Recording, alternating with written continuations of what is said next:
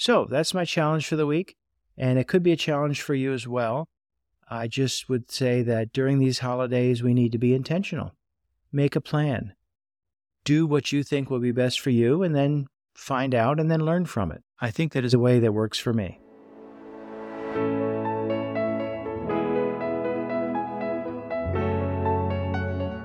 Hi, and welcome to the Solving Type 2 Diabetes podcast.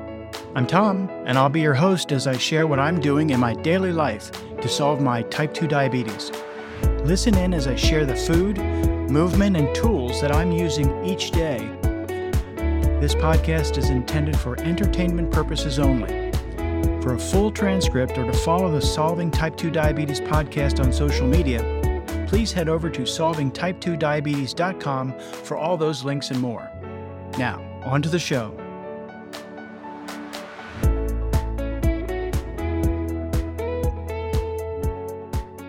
I hope you have had a very good week. I'm recording this the day after Thanksgiving, so this is a holiday week for many people, time of gathering, and I hope you have had a great week so far. I know I have had a very good week, cross-country week, actually. Sunday started off with a wedding of a niece and her husband now out at Torrey Pines, north of San Diego, California, and it was a great big outdoor event right on the coast overlooking the ocean. Beautiful scenery. I described our time in California pretty well during the last episode, but now I can talk about the wedding a little bit, and it was a very nice affair. Mid-afternoon it started, and it was in the mid-70s at the start, but then quickly, when the sun set at about 4:45, it started cooling off a lot. And they had those outdoor propane heaters, and those helped tremendously. But it was a very nice affair, very great assortment of foods and everything, and everyone had a really great time. And then 2 days after that, on Tuesday, we flew home from California. Good flights, no problems. I know this summer there were really big problems with the airlines, but at least for us, traveling during Thanksgiving week, we did not experience any problems. The airports were not overly crowded. TSA was fairly fast, and the flights were uneventful. So that was great. I think we actually got home right around midnight. Wednesday morning, we had a busy day. It was only one day from the time we got home until the Thanksgiving day, and I packed in a doctor's visit that morning. Wednesday morning, I had a doctor's visit. It was my first time there in 6 months or so. And I was most interested in my A1C. Now, you know that I take my blood sugar readings continuously, 24/7, using my glucose monitor. But this was let's say, the official blood test reading. And when they measure your A1C in the doctor's office, it's a 90-day average, because that happens to be the half-life of your hemoglobin, your red blood cells, and that is how they measure the amount of glucose, literally by the amount of damaged red blood cells in your system. And because blood cells have a half-life of about 90 days, you basically get a 90-day average, give or take. And so my A1C was 6.0. Now, the last time I was there in April, my A1C was 7.0. And that's for us with type 2 diabetes, that's a fairly dramatic drop. 7.0 is into the type 2 range, and that they say anything from about 6.4 or higher is type 2 diabetes. So at 7.0 in April, I was into the type 2 diabetes range. But now at 6.0, that's the middle of the pre-diabetes range. So they say it's still high. It's higher than normal blood sugar levels, but it's not yet high enough to be in the type 2 range. Now, that is because of medications that I take. That's because of my eating and my movement. So all of that combines to have my A1C reading that the doctor took to be at 6.0. But hey, I will take it for sure. It was only a couple years ago that my A1C readings were up around 11, 11.6 in that area. So I will definitely take an A1C of 6.0. I'm very happy with that. It was an overall good doctor visit, good blood pressure, all the blood work they did and everything was fine, no issues. I noticed on the chart that where she put my diagnosis, it was type 2 diabetes with no complications. So I'm happy to see that, and I want to keep it no complications. Even though my A1C is below the type 2 range, I'll still always have that diagnosis because honestly, if I stop eating things that are helpful, if I stop a lot of movement, if I stop the medications, my blood sugar readings will likely go right back up into that type 2 range, and then complications will ensue. So I want to try and avoid that. Well, here we are the day after Thanksgiving now. Like I said, I'm recording this on Friday, and we have had family here now for a couple days. They started arriving Wednesday, some more arrived yesterday morning, and we'll have a full house now until Sunday. And I have 3 of our daughters and their families visiting, so that's great. I think we have 1, 2, 3, 4, 5, 6, 7 people in addition to my wife and I here. And in our little house, we can't sleep everyone, unfortunately. But some are staying here and some are staying very close by in a hotel. So they're able to stay here all day during the day, which is great. I honestly get a little stressed out. I like things calm and quiet, but it's worth it. It is so much worth it to see the little kids playing or to get time with my daughters, their spouses, and things like that. It's very well worth it, having a lot of, I call it limited chaos, but that's great. I would definitely rather have that than not be able to see the folks. So I'm happy that folks are here for Thanksgiving. I hope you're able to gather. If you have family or friends around, I hope you're either able to gather or stay in touch during the holidays. I know not all of you might celebrate Thanksgiving. I think at least being the end part of November, that's a U.S. thing, and I know we do have a lot of folks listening from outside the U.S. Bear with me as I talk about our local holidays. I'm sure you have yours, and I'd be happy to hear about those and see how they compare, especially when it comes to eating and things like that. If you have a diagnosis of type 2 diabetes, I'd be very interested in hearing how you deal with that. But for us, it's a great time, and I'm looking forward to the last couple of days that they can be here. So for my challenge for this week, it has been being intentional for Thanksgiving. Now, what do I mean by being intentional for Thanksgiving? In the U.S., especially at our house, it might be the same for a lot of people, but the Thanksgiving holiday seems to be symbolized by an abundance of food. Evidently, that's a tradition. That's how a lot of people celebrate Thanksgiving. We are lucky enough, and I'm thankful that we are lucky enough to not have a food shortage, that we have a full refrigerator, and we were able to provide a wide range of foods for everyone, and folks brought foods. And so for us, the Thanksgiving holiday is really centered around big meals and a lot of them. So like I said, folks started arriving on Wednesday. We had a full house starting yesterday. We will today, Saturday, and Sunday. And we're going to have quite a few large meals. Now, so how did I be intentional for Thanksgiving? We'll talk about this in detail, my way of doing things later on when we talk about our main topic, which happens to be eating at parties. But for this Thanksgiving holiday, I made a plan to still record the food that I eat, because that does keep it in my mind. I think one of the worst things that I can do for myself is mindless eating, and that is where I just pick and nibble and have more and forget about what I just had and go have something else. By writing it down, and again, I use the MyFitnessPal app. We talked about that a few episodes ago. But I like to track it. I like to record it. And sometimes it will guide my eating, but not so much over this Thanksgiving holiday. My intention over this holiday was to enjoy, participate, have the food that's being served, not go prepare something separate for myself, which I would have often done in the past, or not avoid eating and then perhaps late at night go out and scarf up a bunch of stuff.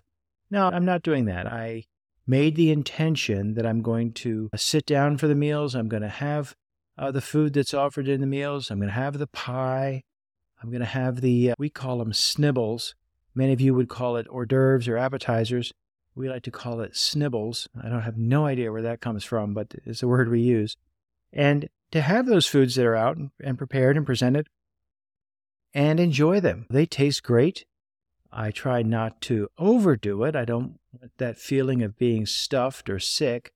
So at least I'm intentionally not overdoing it, but I am intentionally participating in it. And that's a decision I made. And for some of you, that might work great. For some of you, that might lead to overindulgence and getting yourself sick and having very high blood sugar readings. And you might want to avoid that even on Thanksgiving Day. And that's okay too. In my way of thinking, there's 365 days in the year. If for 48 hours around the Thanksgiving holiday, 48 hours around the Christmas holiday, which we celebrate, if I don't have to be restrictive, for me that works. I think I will quickly get back to my sensible, what I call it, way of eating. I just like my meat and veg, nuts and seeds, some fruit, a little starch, and no added sugar. That's what I do on almost all of the 365 days when I'm being helpful to myself. What I'm not doing, at least is my intention for this Thanksgiving, is to restrict myself to that. So there has been added sugar. There has been plenty of starch, plenty of rolls and breads and biscuits and those types of things with the various meals. But for me, I'm just centering that intentionally around the Thanksgiving holiday itself. Now, tomorrow is no longer the Thanksgiving holiday for me. Yes, we will have people still here in the house, but it's my intention to focus more on what's helpful to me, even if that means eating differently than maybe some of the folks in the house are. I did not want to do that for the Thanksgiving Day, but tomorrow's Saturday, just another weekend. I need to get back at it. So that's my challenge for the week, and it could be a challenge for you as well. I just would say that during these holidays, we need to be intentional. Make a plan. Do what you think will be best for you, and then find out and then learn from it. That's, I think, is a way that works for me. Okay, so let's take a look at the news. This first article that I have here for you this week is called How to Manage Diabetes If You Live in a Food Desert. Now, I thought this was very interesting. I just got done explaining here how for Thanksgiving we have a full refrigerator. Then there were treats and whatnot. We have fruits and vegetables and a whole bunch of foods that are very nutritious, a variety of meats. We are lucky. We live within 2 miles of at least 4 very large, very well-stocked grocery stores. And even during the worst of the pandemic, we might have been low on a few food items for a few weeks, but nothing ever dramatic or drastic. And plenty of fresh foods always seem to be available in this area where we live. So we're very well off in that regards. Some folks, unfortunately, and you might be one of these folks who live in what they call a food desert. And a food desert is defined as a place where access to fresh produce is limited. There's a low or inconsistent supply of fresh, nutritious foods. And that is something that exists. It exists in the United States, exists many places around the world, and it's community by community. 20 miles away, there might be plenty of places to get fresh foods, nutritious foods, unprocessed foods. But then 20 miles in the other direction, you could be in an area, and it's not always an urban area, but oftentimes it is, where there's simply nothing but heavily processed foods that can be on store shelves for months, sugary beverages, refined, processed grains, and sometimes that's actually what contributes to having a higher risk of type 2 diabetes. You can also be prone to overeating because they say that this unnutritious food just never really truly satisfies, so you tend to eat more and more. Now, they recommend reaching out to food assistance programs, and that can be things like SNAP or WIC, these government programs that are available. But even though maybe purchasing power is available to assist you, you still have to get local places to buy these foods. And what they're saying is rather than go for processed foods when you don't have, let's say, fresh vegetables, don't go for cookies and crackers, but maybe canned vegetables are your next best thing that you can get, because those can be on the shelves for quite a while and they don't take refrigeration. So those might be available to you. It's an interesting article. They link to suggested grocery lists that can be good when you can't find fresh foods. It's often the case in these food deserts. And keep in mind now, a food desert means you don't have immediate access to this fresh food. Now, let's say you are restricted to the, say, public bus transportation or walking. You don't have an automobile, things like that. Even if there's food just 5 or 6 miles away, if it's not on your local bus route, or if it's not within walking distance, realistic walking distance, then it's almost as if it does not exist. But they're saying oftentimes in even places like the dollar stores, you can find brown rice, dried beans, canned meat, things like that, canned vegetables that are almost as good as having all the fresh and food like that. So I recommend this article. It's an interesting read, and they do link to some resources that are there and that could be available to you. This next article is called Diabetic Support Groups, and it's talking about the fact that support groups are often a place where people find the most help rather than trying to help themselves without these external resources when they have type 2 diabetes. They're saying that after receiving type 2 diabetes diagnosis, it often turns into the equivalent of a full-time job trying to manage your conditions, and for a lot of people it can be overwhelming. Their key takeaway here is that while support groups for diabetics are not actually a replacement for professional medical care, it's often a good assistive tool for people to use, and they do list a lot of the support foundations here. There is Defeat Diabetes Foundation, American Diabetes Association, a membership here online called Beyond Type 2. I'm just reading down through here. There's Diabetes Sisters, and a lot of these are online and support groups. Now, there are some that are more expensive, ones you pay for, and they come often with group type in-person support. But I found it's great to do research, and some of these support groups might be very helpful to you. They say they have peer support, they have advocacy programs, self-expression programs, sharing of information, seeking and giving advice, a lot of things, a lot of benefits to some of these support groups. And for you, you might want one that's online, you might like one that's in person, but I would say check out this article, and you might be able to get in touch with a group that works for you. Another article here that I thought was interesting, and let me be clear, there were quite a few articles out there this week that I thought were interesting.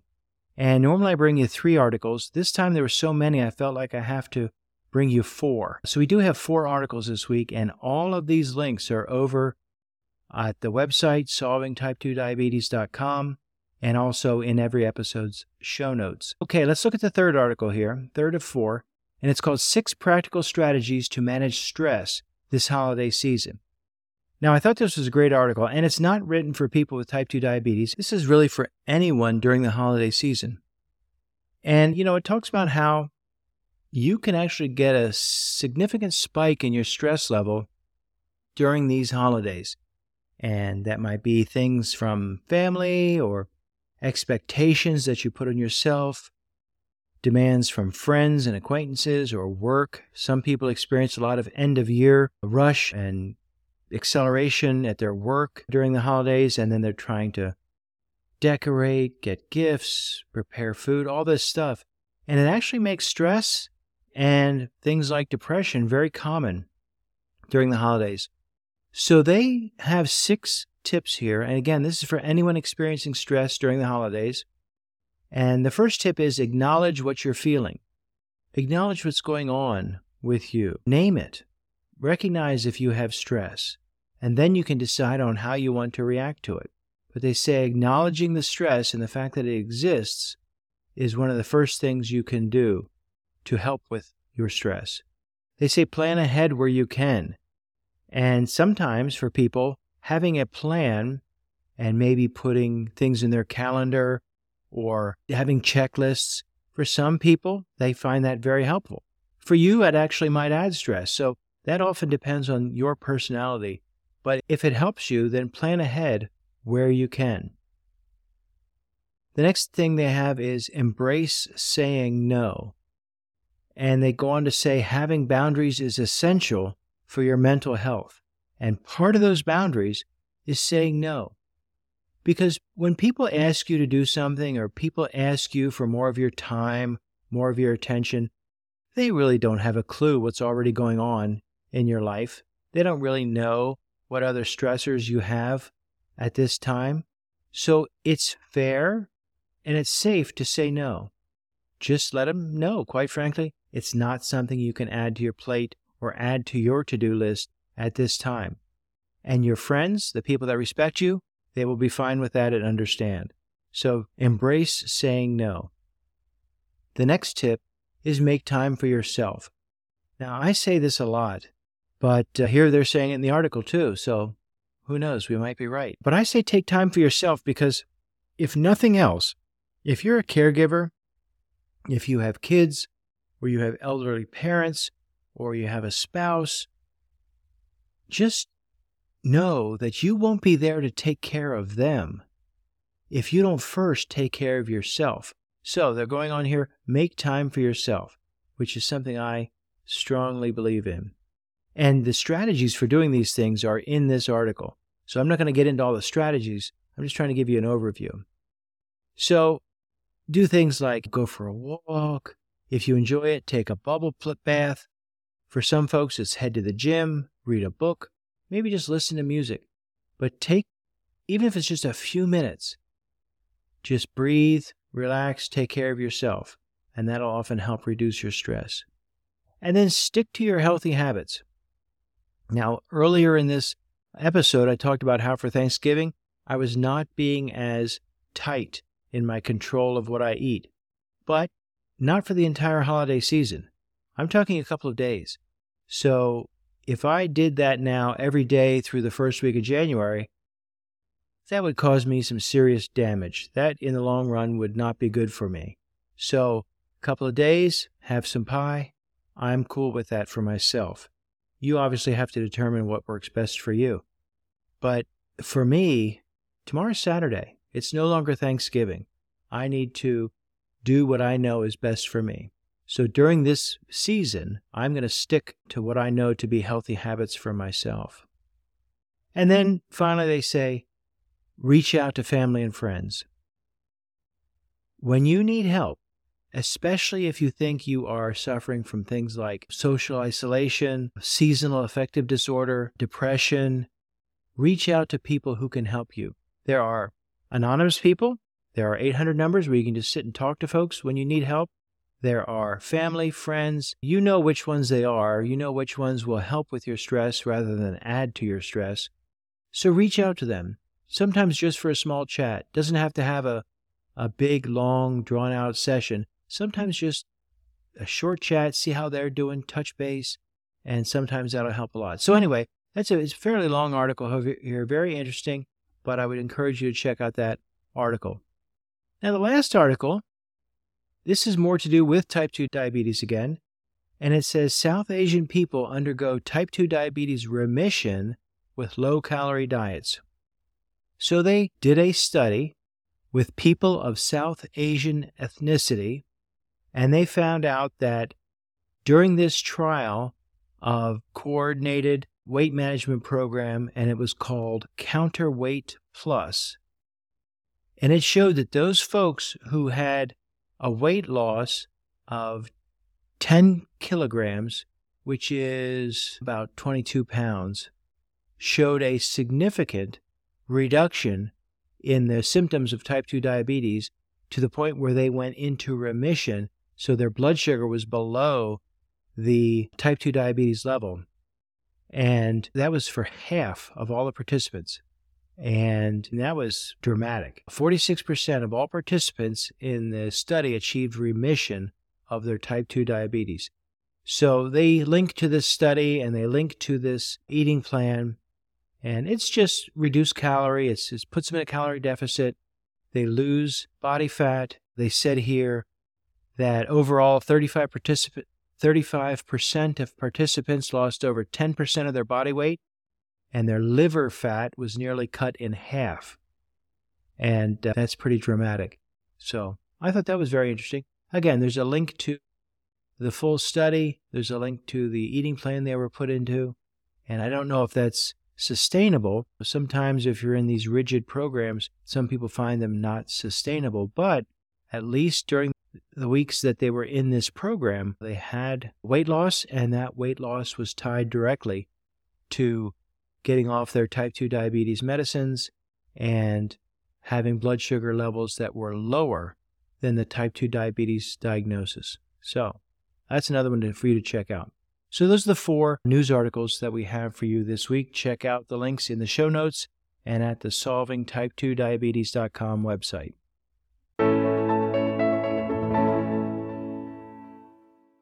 All right, the main topic for this week was eating at parties. Now, there's lots of different type of parties. Parties can be 4 or 6 people over at your place on a Thursday evening. Parties can be weddings. Parties can be Thanksgiving Day. Lots of different types of parties that we could be talking about here. So some of what I'm going to be discussing definitely has a difference depending on the type of party it is. If it's something that happens fairly frequently, you're getting together with a few friends, a few family members, you're getting together for a few hours on a random night, that is much different than once a year Thanksgiving Day family celebration or with friends, once a year for New Year's Day or something like that. Your plans and intentions for those different types of parties could greatly vary. I know they do for me. If we're just getting together with a few people, I will stick to my planned eating that I know is helpful to me. I will not often participate in a bunch of the treats and sweets and bread and all that kind of stuff if it's a fairly frequent gathering, because if you go off course on a frequent and regular basis, you're really not on course then. If it's routine, if it's habitual, then that's part of your eating, and it's, for me anyway, it's not helpful to go off course that often. I like to say that just because I'm traveling somewhere doesn't mean I can cut loose and do whatever. Because we travel so frequently, that would become part of my normal eating, to always cut loose and do whatever.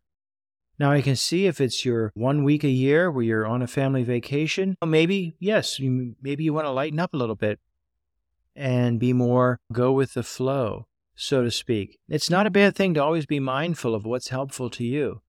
But if you travel, 1 or 2 weeks out of the month, then that type of thing can't always be something special and outside the normal bounds of how you eat and move.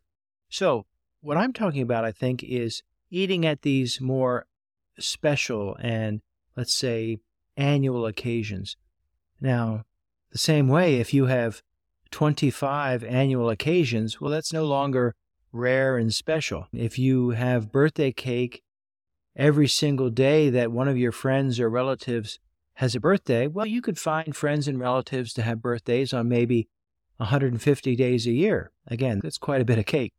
But if you're talking maybe a handful of birthdays where you're fully into the cake and ice cream, or your Thanksgiving, Christmas if you celebrate Christmas, New Year's, a few holidays like that's not what's going to throw you off track. There's 365 days in a year. And depending on you and depending on your personality, you may be able to hang up the, I'm going to call them guidelines for a few of those days and get right back on track. You might have the type of personality that one piece of Halloween candy can set you off course for months. I know I did that exact same thing. Oh, it might have been maybe 15 years ago, but I had a full year and a half very, I'm going to say, controlled eating. I kept within a certain caloric intake every day. And I was slowly but steadily losing significant amounts of body fat over the course of, say, a year and a half, to where I don't think I had a piece of cake, candy, or ice cream during that entire year and a half. And I was fine with that and didn't mind it. And then Halloween came around, and I said, you know what? I deserve, or I have earned, or whatever you want to say, a piece of candy here. So I had one. I had a miniature Snickers bar, maybe. And then I had another one, and then I had about 10, and then I think I had about 20.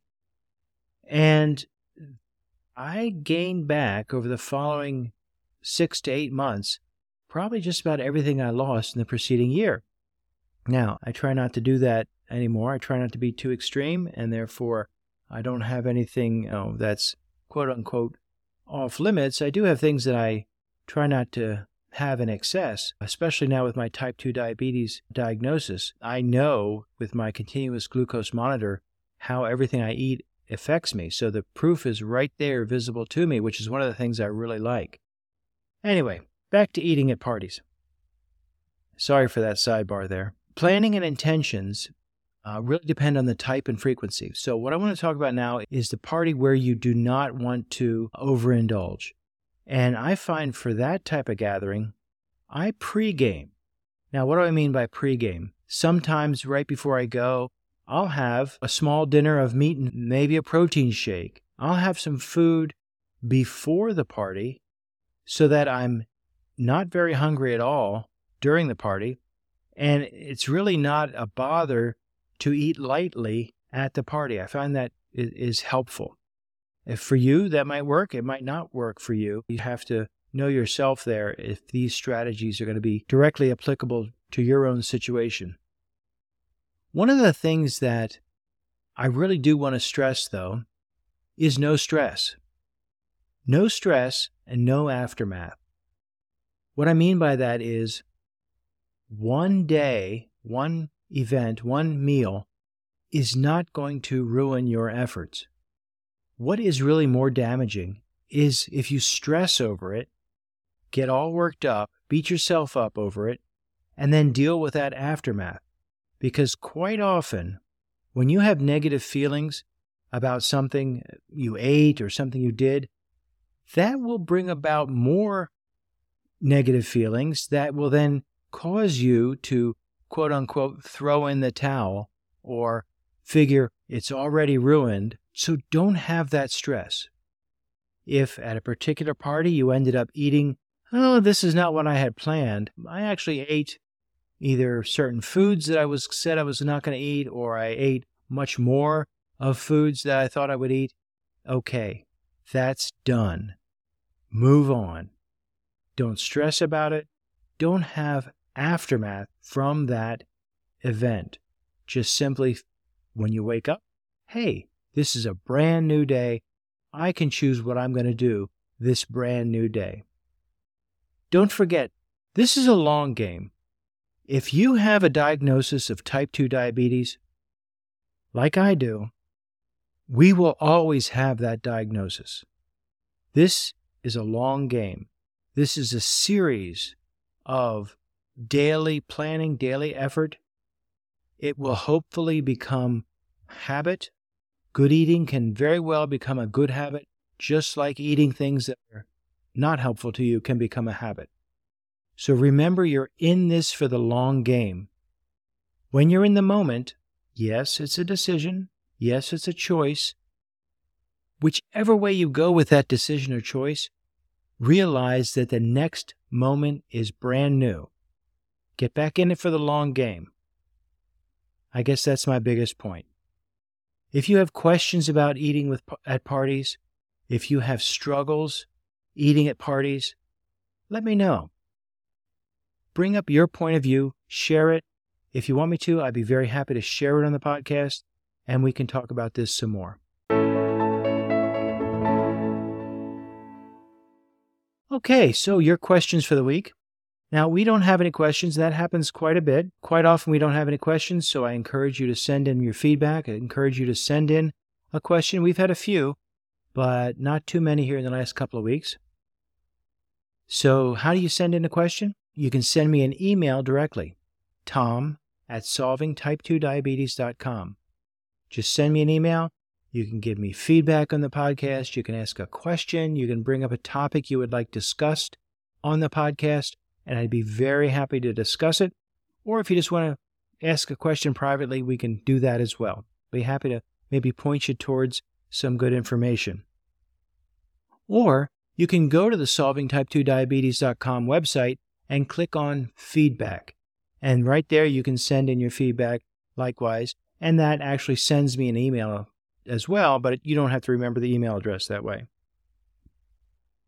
So either way is fine.